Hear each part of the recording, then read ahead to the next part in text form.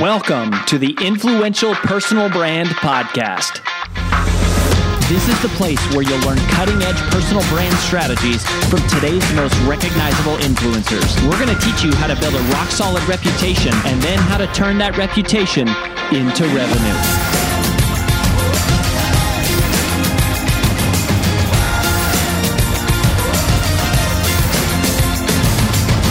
I'm your lead host, Rory Vaden, co-founder of Brand Builders Group, Hall of Fame speaker, and New York Times bestselling author of Take the Stairs.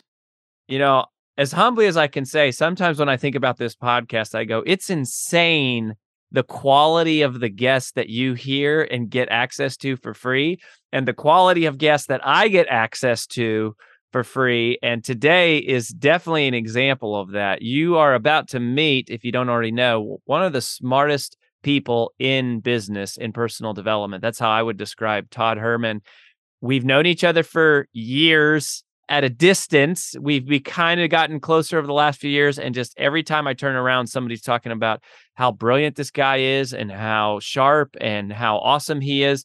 So he's a Wall Street Journal bestselling author of a book called The Alter Ego Effect: The Power of Secret Identities to Transform Your Life, which came out years ago, but has been, you know, one of these perennial bestsellers. He's an international speaker. He's a peak performance coach.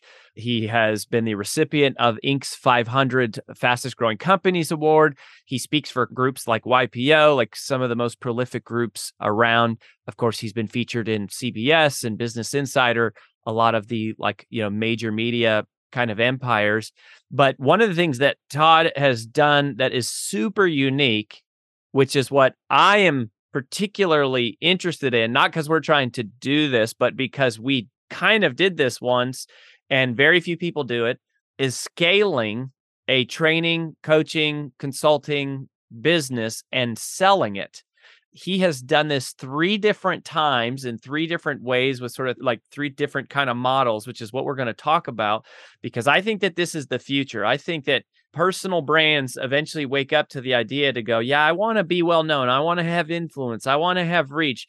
But dang it, if I'm going to work as hard as normal entrepreneurs, I also want to have something that has enterprise value and asset value. So anyways, I kind of just begged Todd to say, dude, will you come on the show and just like share your wisdom? And it took me a long time to coordinate schedules, but he's here. It's great to have you, bro. Dude, I'm excited. Yeah, just to dig into this stuff because I know your audience, and the topic around, building a coaching business that could be somewhat sellable for someone is such a foreign concept for many people. Not that everyone has to sell something, but I've been in this space. I'm going into my 26th year. I started in 1997 before coaching was a thing. So happy to open up the kimono, so to speak, and just drop as much as I can to help out. Yeah, well, I'd love to hear it. And I do want to I want to talk a little bit about alter ego because that ties into it. But so give us the history of scaling and selling a company. And I want to hear just kind of like, okay, you have these sort of 3 different generations or iterations that you've done. Yeah. And, I think like I was mentored by Zig Ziglar and I knew him personally. And I was friends with him when he fell and he hit his head and he started to lose his short-term memory. And it was interesting to see how that affected the business, right? And he couldn't speak anymore. And of course, Dave Ramsey is here in Nashville, and he's been thinking about for years about succession planning and scaling the business beyond him and creating the personalities. And I think this is, as personal brands wake up to the idea of going, man, how do I build something that outlasts me, that runs without me? I'm not just the dancing bear on stage all the time. Yeah. And you've done that, man. So tell us 3 quick stories about what they were. Yeah. So the very first one was the Peak Athlete, which is what I started in 97. And I was, very young at the time. I was 21 when I started doing mental game coaching, peak performance stuff for athletes. And as I was growing that business, I did it on the back of really only one channel. So there's different types of channels we can all use to market with, right? And so the only thing I knew how to do, I was not a marketer by any stretch of the imagination, but I grew up in the world of 4-H. I grew up on a big ranch and farm in Canada. And, in the world of 4-H, it's like agricultural Boy Scouts for people who don't know. And you always had to do a speech every single year in your club. And if you won that one, then you'd go to the next level, next level. So I started when I was 10 and I just fell in love with speaking. I was very natural at it.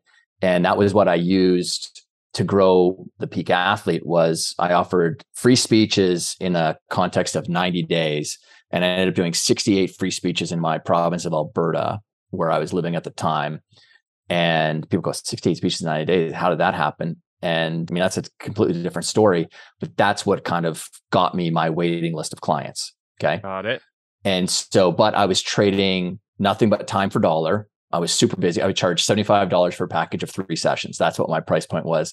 When I did my quick in taxes in 97, 98, 99, I was making $8.56 an hour. Nice. Gas money was my biggest cost, was traveling around to all these young kids after school to see them.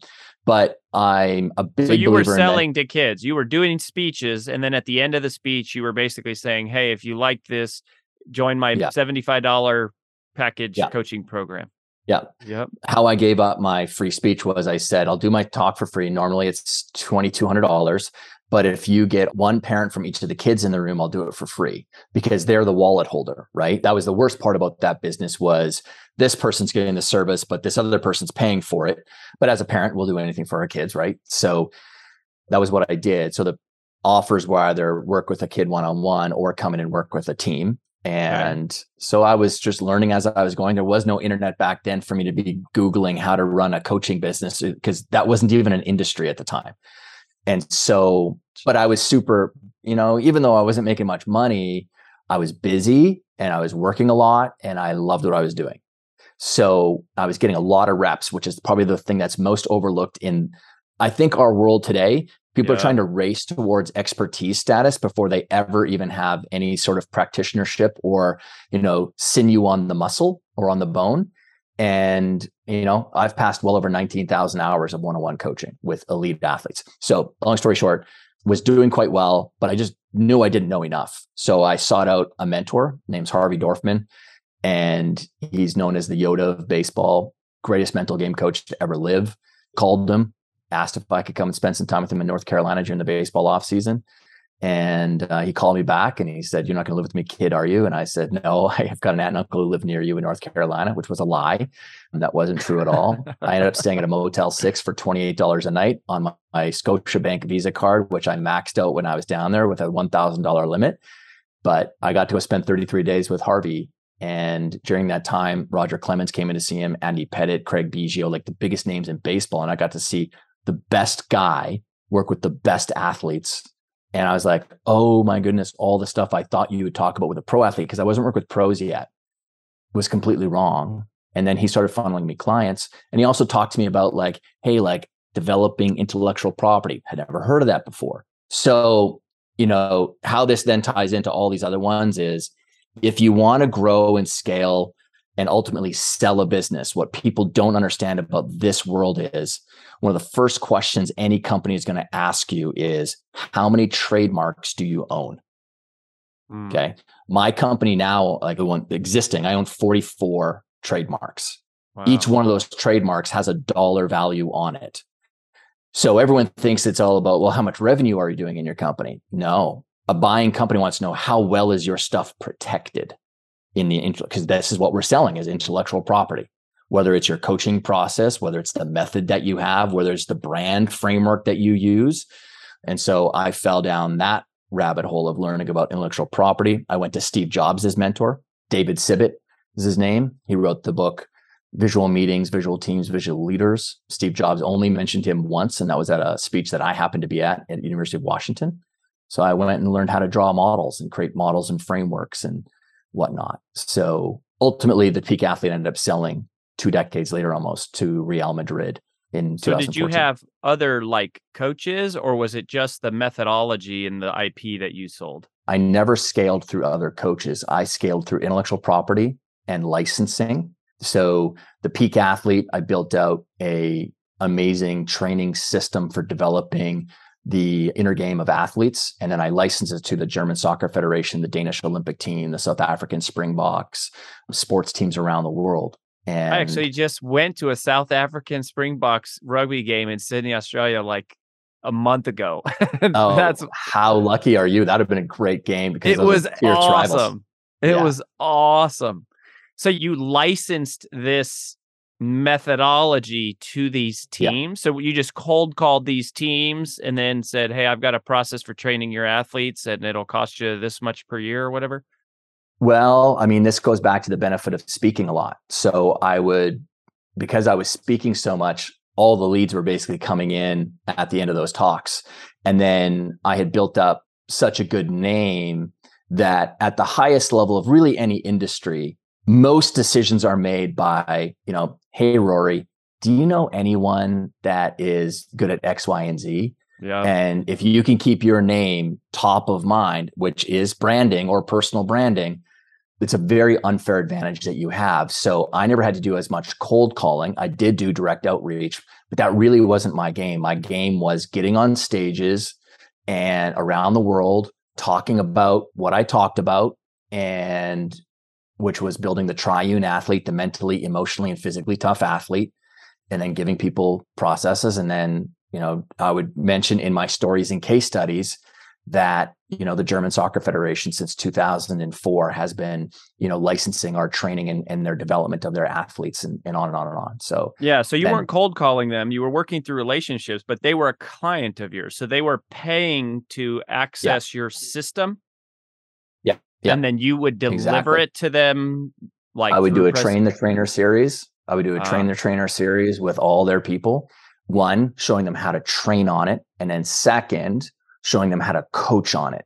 And that was the secret, was because there was a lot of stuff out there that's training in nature. The problem is if your stuff is only at the level of training someone or educating, that doesn't necessarily mean it's becoming an embedded part of the ethos or the philosophy of an organization. But when people are now taking the training and implementing it through coaching, that's a very different, essentially metastasized tumor that goes on inside of that company. So, German Soccer Federation renewed that license for well over a decade with me. So I did the work once, and then every year I would do an update with them, typically a 2-hour call with their head of training and a few other people. And that was basically it. Interesting. So you're training the trainers and then you're licensing the IP for them to go and administer it. How do you define the difference between training and coaching? Well, training is typically one-to-many people at the front of a room where you're introducing, whether it's new concepts, new methods, you're teaching something, you're training someone on how to, especially with our world of like intellectual property and think, like I'm not showing you how to swing a baseball bat necessarily, because you can train someone on that, and that's where training and coaching kind of gets a little bit mixed up at the same time. But in our world, there are two very different disciplines. Training is giving them the processes, the systems. Coaching is ensuring that it's being put into action. And coaching is really about three things. Coaching is only three things: encouragement, accountability, and progress. Those are the three legs of the stool that support a coach. If you're someone who doesn't know how to encourage, or can't hold people accountable, or can't model back to people the progress that they're making, you would grade yourself very low on being a good coach. And so then who did you sell this to? Because you're already printing money, right? If you're licensing it, it's just like these people are using it and that person is using it. So like, who did you sell it? How did you identify the buyer? How do you value that kind of a thing? And then what happened to your existing customers? Yeah. So first, who'd you sell to? It was two ways you came in. Relationships with coaches would be the most common way for me to come in. So could be the GM or coach of, say, the German national soccer team. Okay. And I develop a relationship with him because I have a relationship already with the head coach of the Cleveland Browns. Like, people don't realize in sport just how much people from other industries now share and talk. And I got to live through that cycle in the 80s and 90s, not necessarily so, but 2000s, very collaborative culture.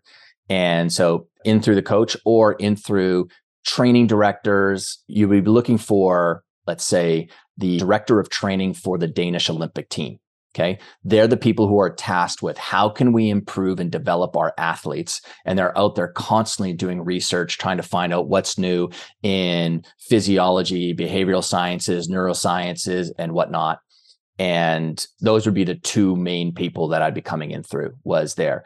In professional sports like the NHL, I did a direct mail campaign, and I sent out the direct mail campaign to the GMs of the teams and to the head coaches. So every team would get 2 letters, one to the GM and one to the head coach of the team.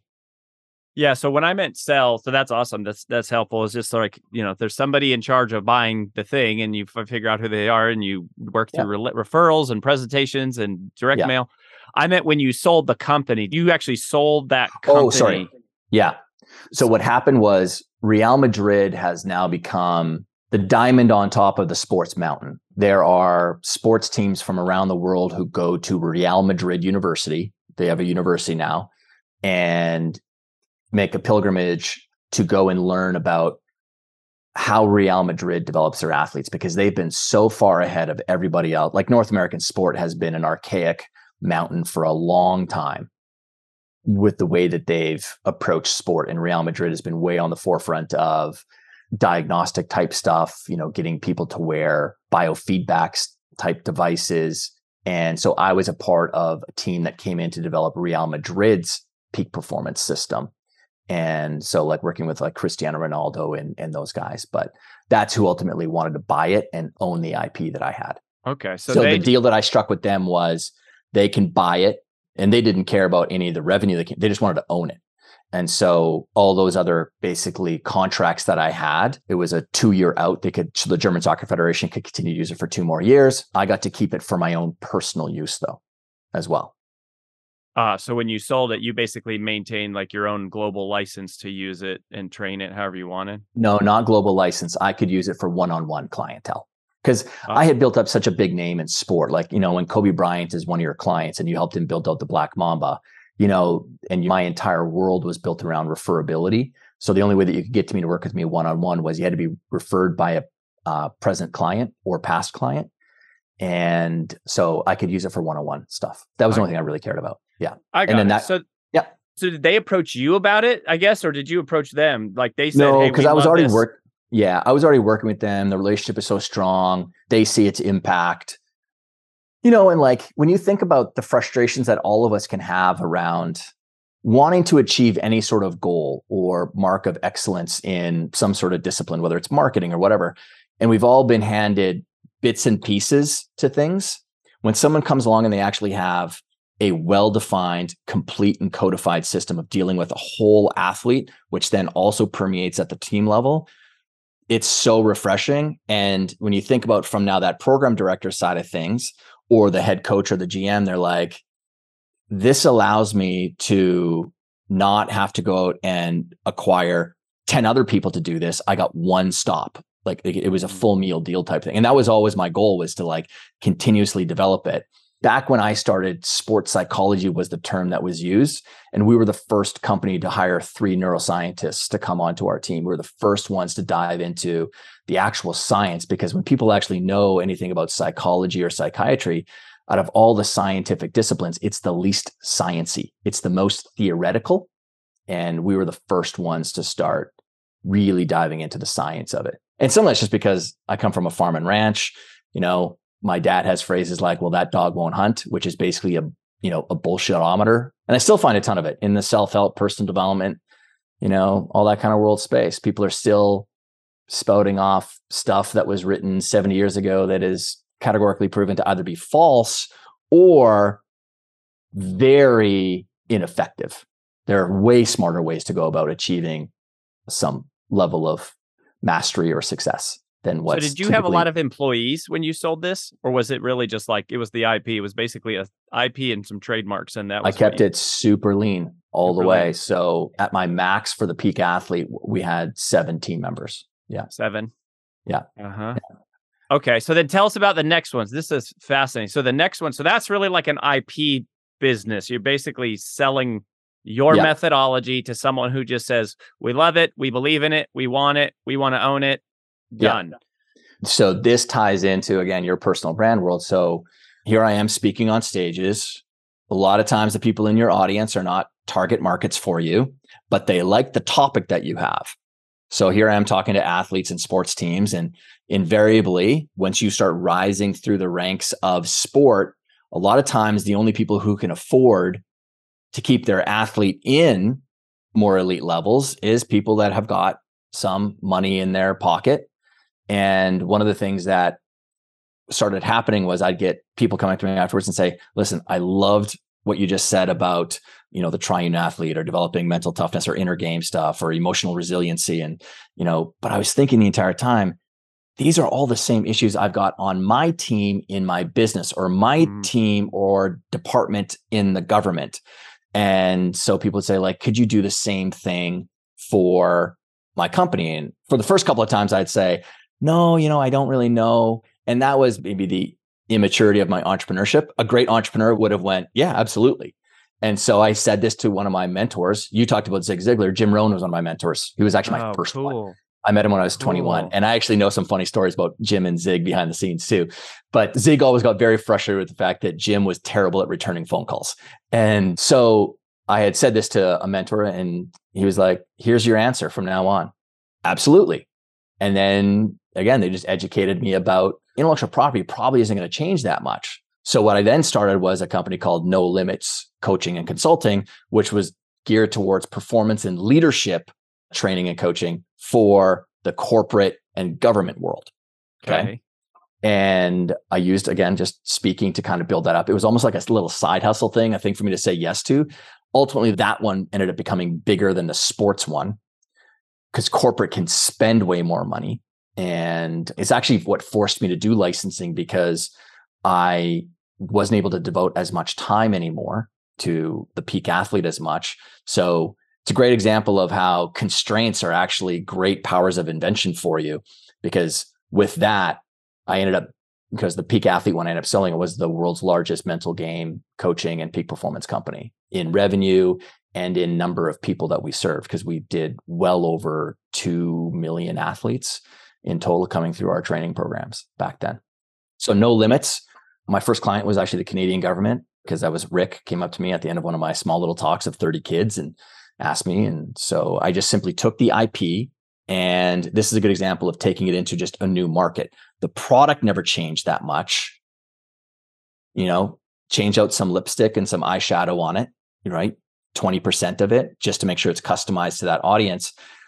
But human performance is human performance. It doesn't matter if it's really on the field over here or on the court, and or whether it's in the boardroom or sitting at your desk. Performance is performance is performance. And that's how I started to grow that business. But you had sort of sold this IP. So like the certain visuals and labels and all those things, you just Frameworks. had to you have to change that. But the principles are the same. And you can't just nobody owns principles.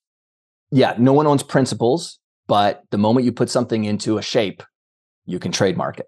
So circles, triangles, and squares are your best friend in our world. So if you have steps, if you have processes, you can't trademark those, but you can trademark things like, so I've got one, people can go to it and it's a good learning lesson. So my entrepreneurial performance training company, 90 Day Year. So if you go to 90dayyear.com and there's one called the 5 Stages of Business, that hierarchy model, it's like almost like Maslow's hierarchy of needs. My 5 Stages of Business, that is a trademark piece of IP that cannot be replicated, reproduced without the express written consent of me and my company. Mm-hmm. And so I'm a very big protector of IP. I'm actually well known for it in kind of our world. Like, you don't touch my stuff. Hi, it's AJ Vaden, and thanks for listening to the Influential Personal Brand Podcast. Did you know that the ideas we share on the show are things we actually specialize in helping you implement? If you want to raise your public profile and turn your reputation into revenue, please visit freecall.brandbuildersgroup.com to sign up for a free brand strategy call with one of our personal brand strategists. Again, that's freecall.brandbuildersgroup.com to sign up for your free call. Talk to you soon.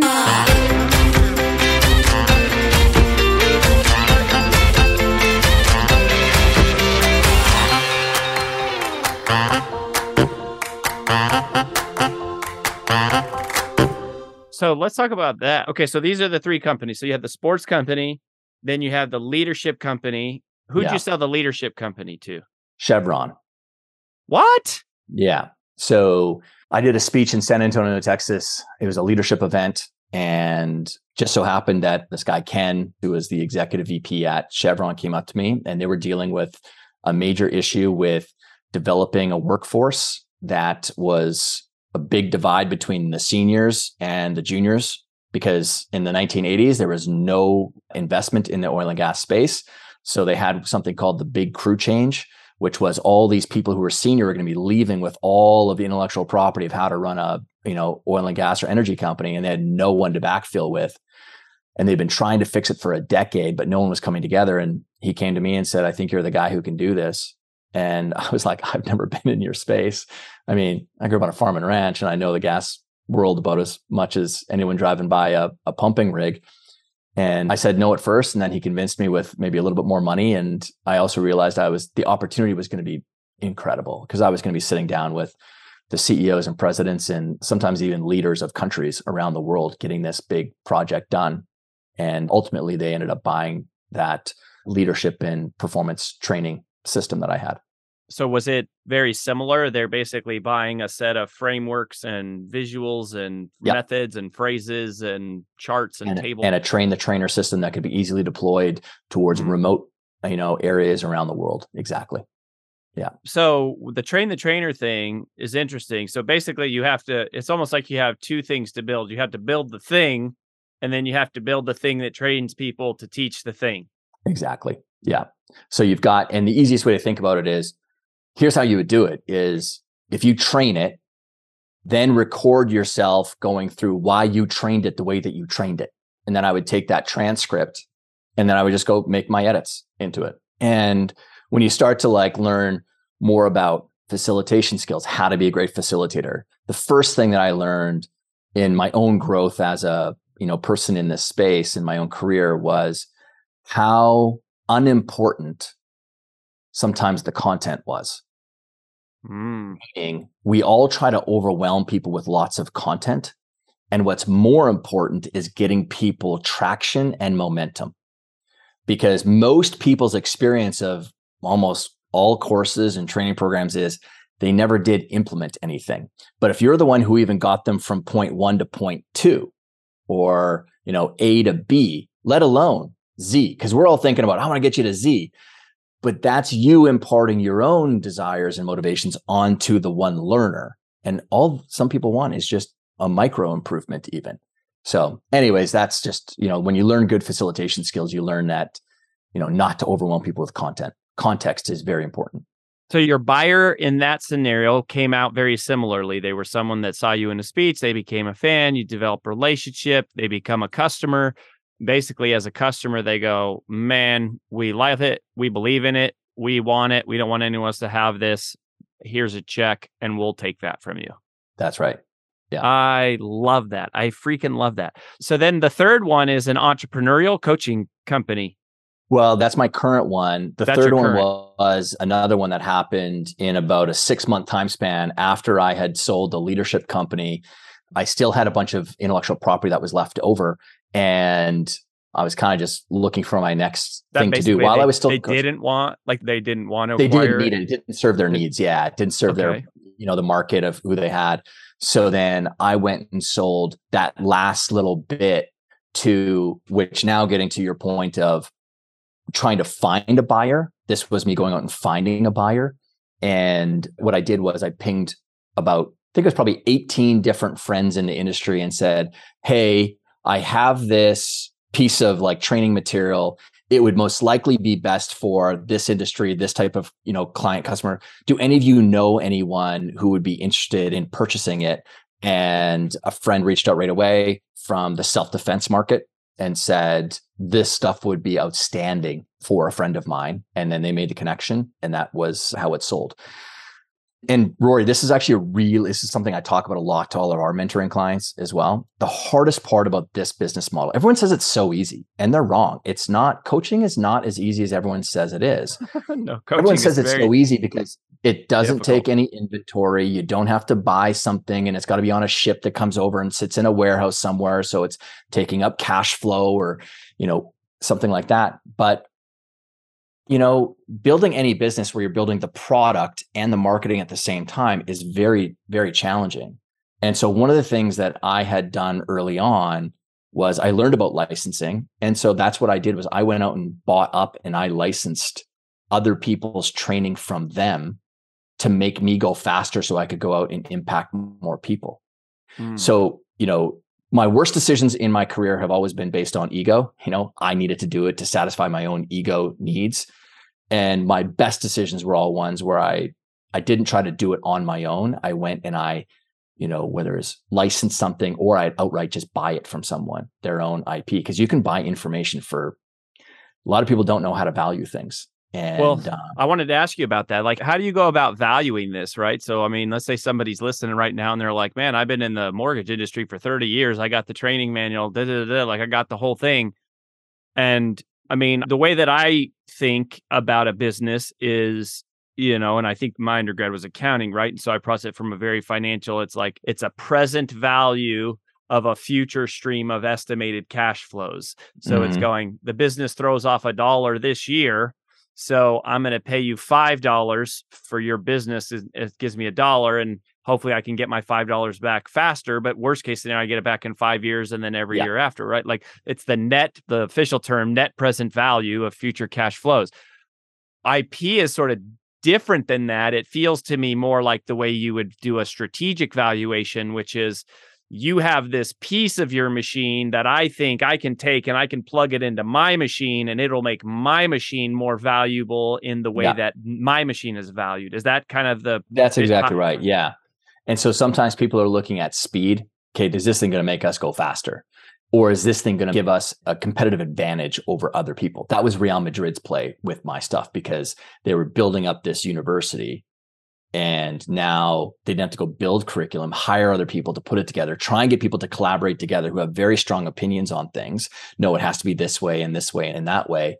That's always the challenge about bringing, anyone who's a subject matter expert on something together is you bring 7 together in a room and you got a lot of times 7 different opinions on how it should be done or could be done. So you're avoiding political hassle then as well. And you get to monetize it tomorrow. That was what Real Madrid could go and do. Chevron wasn't caring about monetization. They were caring about actually the big, massive problem that they had, which was this big crew change. And so that was speed to mitigating the problem that they had. So the way that I think about IP and trademarks, this is just a rough number, but it's borne fruit for me 3 times. For every trademark that you own, it's worth about $250,000 to your business. Your business is valued. The moment you add a trademark to your company, now there's some conditions to this, which I'll explain, but it's going to add $250,000 in valuation to your business.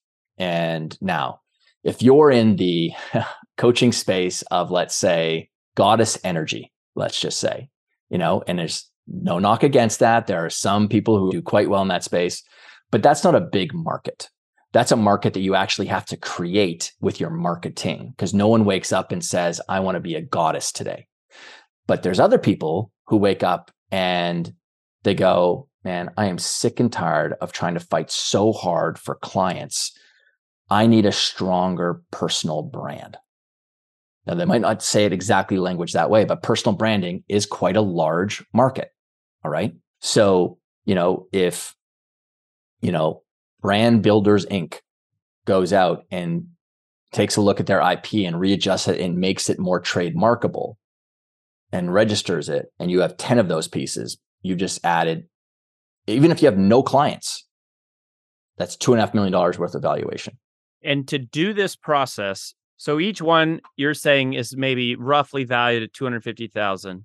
Yeah. How much does it cost? If you create it, you got to hire a lawyer, you got to fill out some paperwork, you got to do some filing, you got to wait for some approval, you have to answer questions, go back and forth, and then one day it's not that. It sounds super hard to a lot of people. I thought it was exactly like that too, Rory, the first time I did it. And then I was actually describing that like it's pretty easy. Like it's like these are a few very simple tactical. I mean, is there more to it? The answer for me and you is, I send everyone to the same lawyer that's been doing it for me for a long, long time. And he's literally specializes just in our space, Peter, based out of New York. And, I think I even forget how much it costs me anymore, but I think it's probably somewhere around $2,500. From start to finish with the different people who are involved. Very little time on my end to get it done. But Someone else can go and do all the filings themselves and it'll cost them a few $100. Mm-hmm.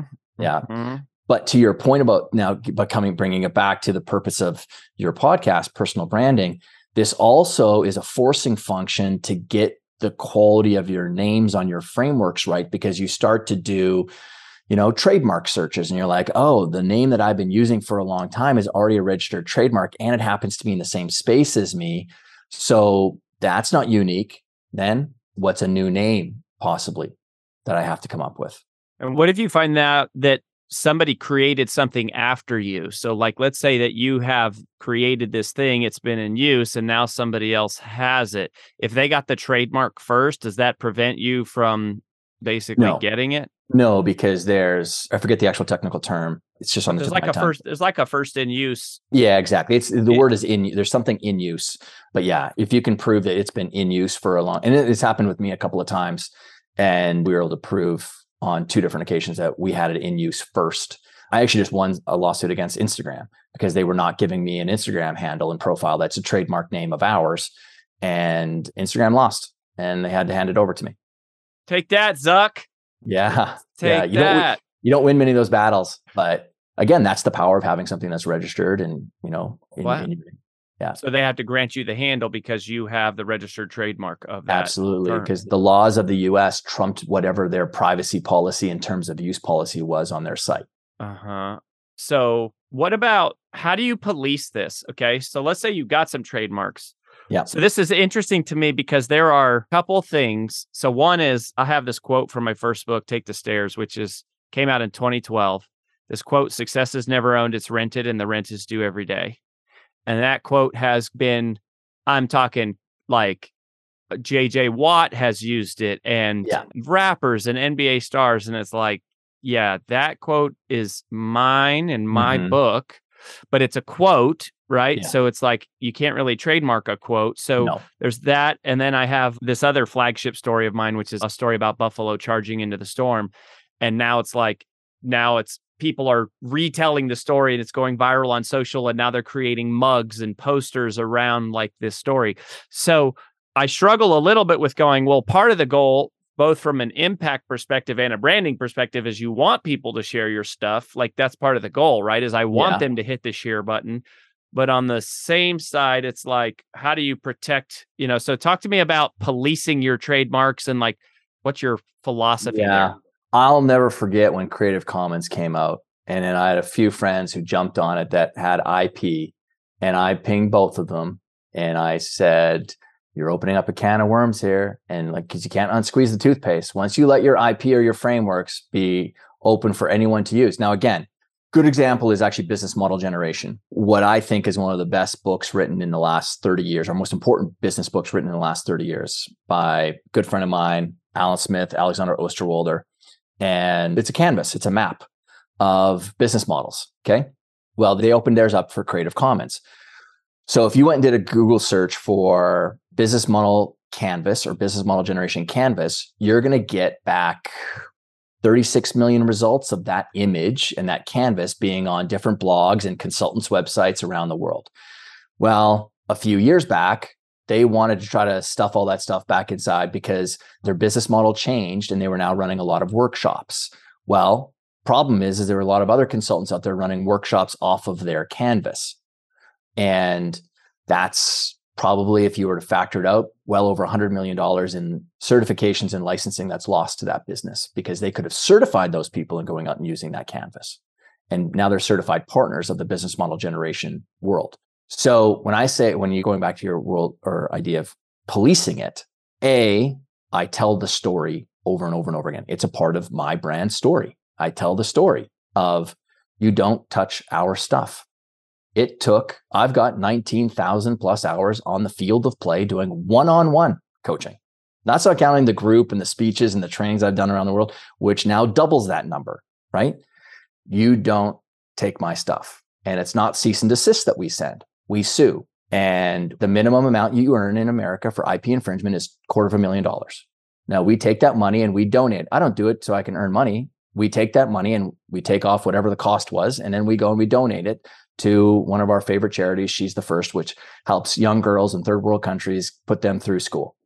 But all it took was a couple of those and people getting stung very hard by our team, that we have an army of thousands of people, Rory, who ping us every week saying, hey, I just saw someone and it looks like they're using your thing. And a lot of times it's not an infringement, but we found people who were giving away some of our course material as opt-ins and downloads and lead magnets for free.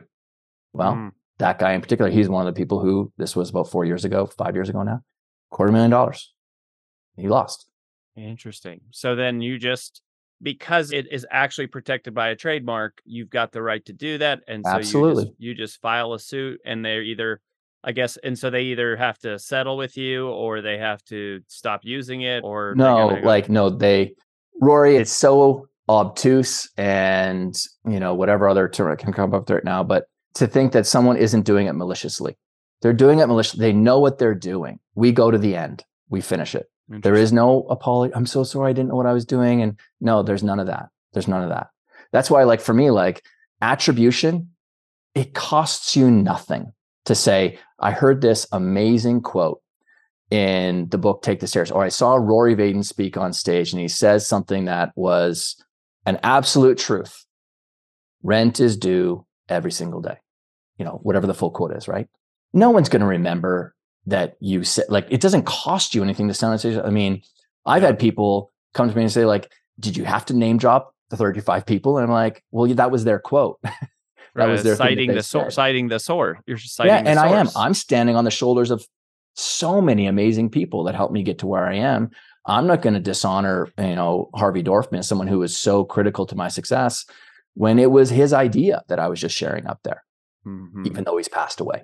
Yeah. So this has been eye-opening. I get it. It pains you. It pains you. And this is my problem with people who don't understand this space. People think that just because it's words or it's a picture that anyone else can go and do it. No, if you walked into a sports store and you took a pair of soccer cleats off the shelf and tried to walk out with it, it's not shocking that you would get dinged for that.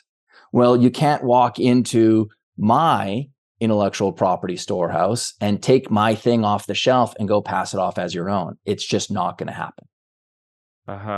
Yeah. Well, this is eye-opening, man. I mean, my TED Talk, which is probably the most organically viral thing that we've ever had, is a few million views. Yeah. It's all based around a diagram that I created called the focus funnel.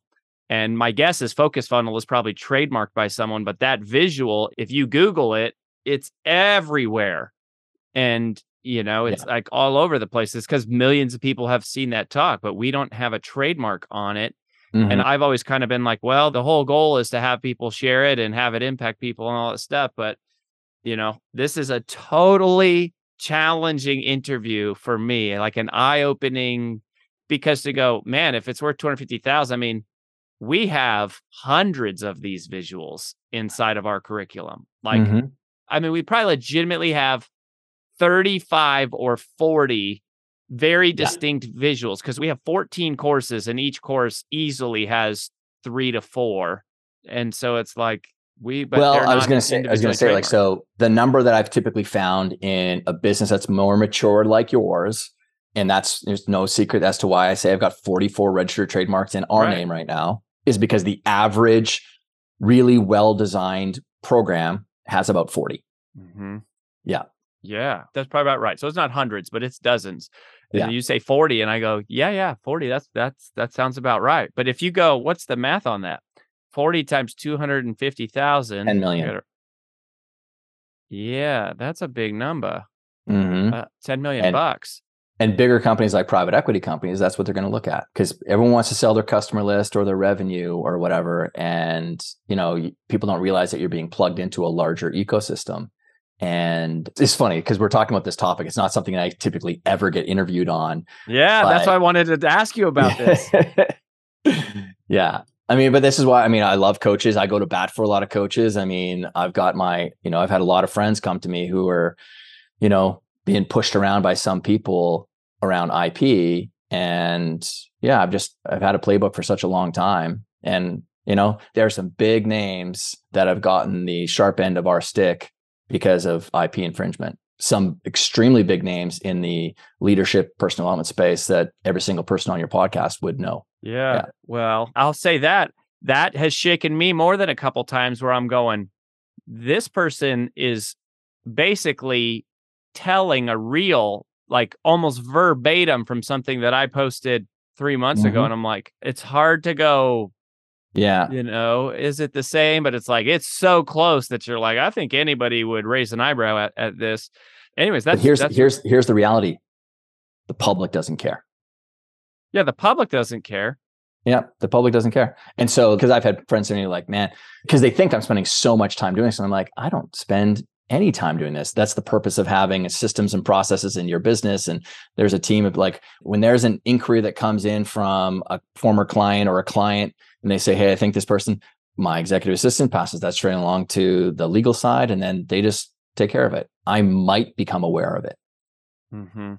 But yeah, like it's funny because it is the frustrating part. I wish people did care more about the source of where the material came from. But now in the, 400 terabytes of contents uploaded every, hour into the internet, it's hard to keep up with that. But yeah. Interesting. Well, buddy, this has been amazing. I know that you're doing a lot of work with entrepreneurs and things now. And I mean, we went way over time, but like, where should people go if they want to plug into what you got going on? So toddherman.me is my kind of home base on the internet. And that has links going out to all the different other, whether it's my book, The Alter Ego Effect and whatnot there, or entrepreneurial stuff. But I know you got a big coaching audience too. And I'm scaling up a coaching platform to help coaches grow and serve their people, because the hardest part about this business isn't necessarily the marketing side. It's actually the delivery side, because our model is all about, if you're a coach, you're actually getting paid to help someone transform in whatever way, whether it's building a new skill, reaching a new outcome, finishing a project, or even, deeper emotional transformations that might be happening.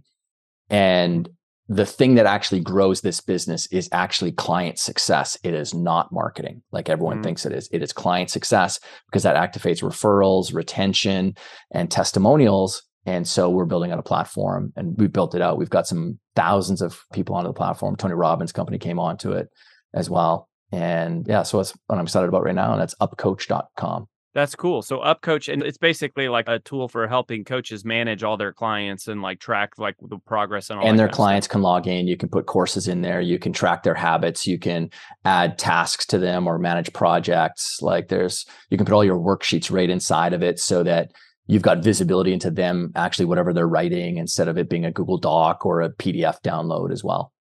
Really cool. Yeah. Really cool. All right. Well, we'll drop you a backlink. We'll drop you an SEO backlink to that as well. You will have the full authority of brandbuildersgroup.com backlinking. So Todd, man, this is great. I learned so much from talking with you. And it's always just such a sharp perspective and just really helpful, man. So I appreciate you going off script here and like sharing with us. Like, this is definitely an interview like no other that we've ever had on the show. And well, good. We zagged today. So that's cool with me. Yeah, I love it, man. So everyone, make sure that you go follow Todd, send him some comments, send him some love. And brother, we're grateful for you and we wish you the best. Cheers, man. This has been great. That's all we've got for this episode of the Influential Personal Brand Podcast. But here's some great news. One of the most valuable things you can do to help us and other new potential listeners to find our show is for you to both rate this show and leave a review. So, as a special bonus for you, if you leave us a comment in iTunes, Stitcher, or wherever you listen, take a screenshot of your review and email it to podcast@brandbuildersgroup.com. We will give you free 30-day access to 25 of our most popular interviews on video in your own private members-only area. So go right now, rate us, review us, and then send a screenshot of it into podcast@brandbuildersgroup.com. And we'll get you set up with free access to our most popular video interviews all in one place. Also, just please share this podcast with anyone who you think might enjoy it. And until next time, remember that building a business isn't nearly as valuable as building a reputation.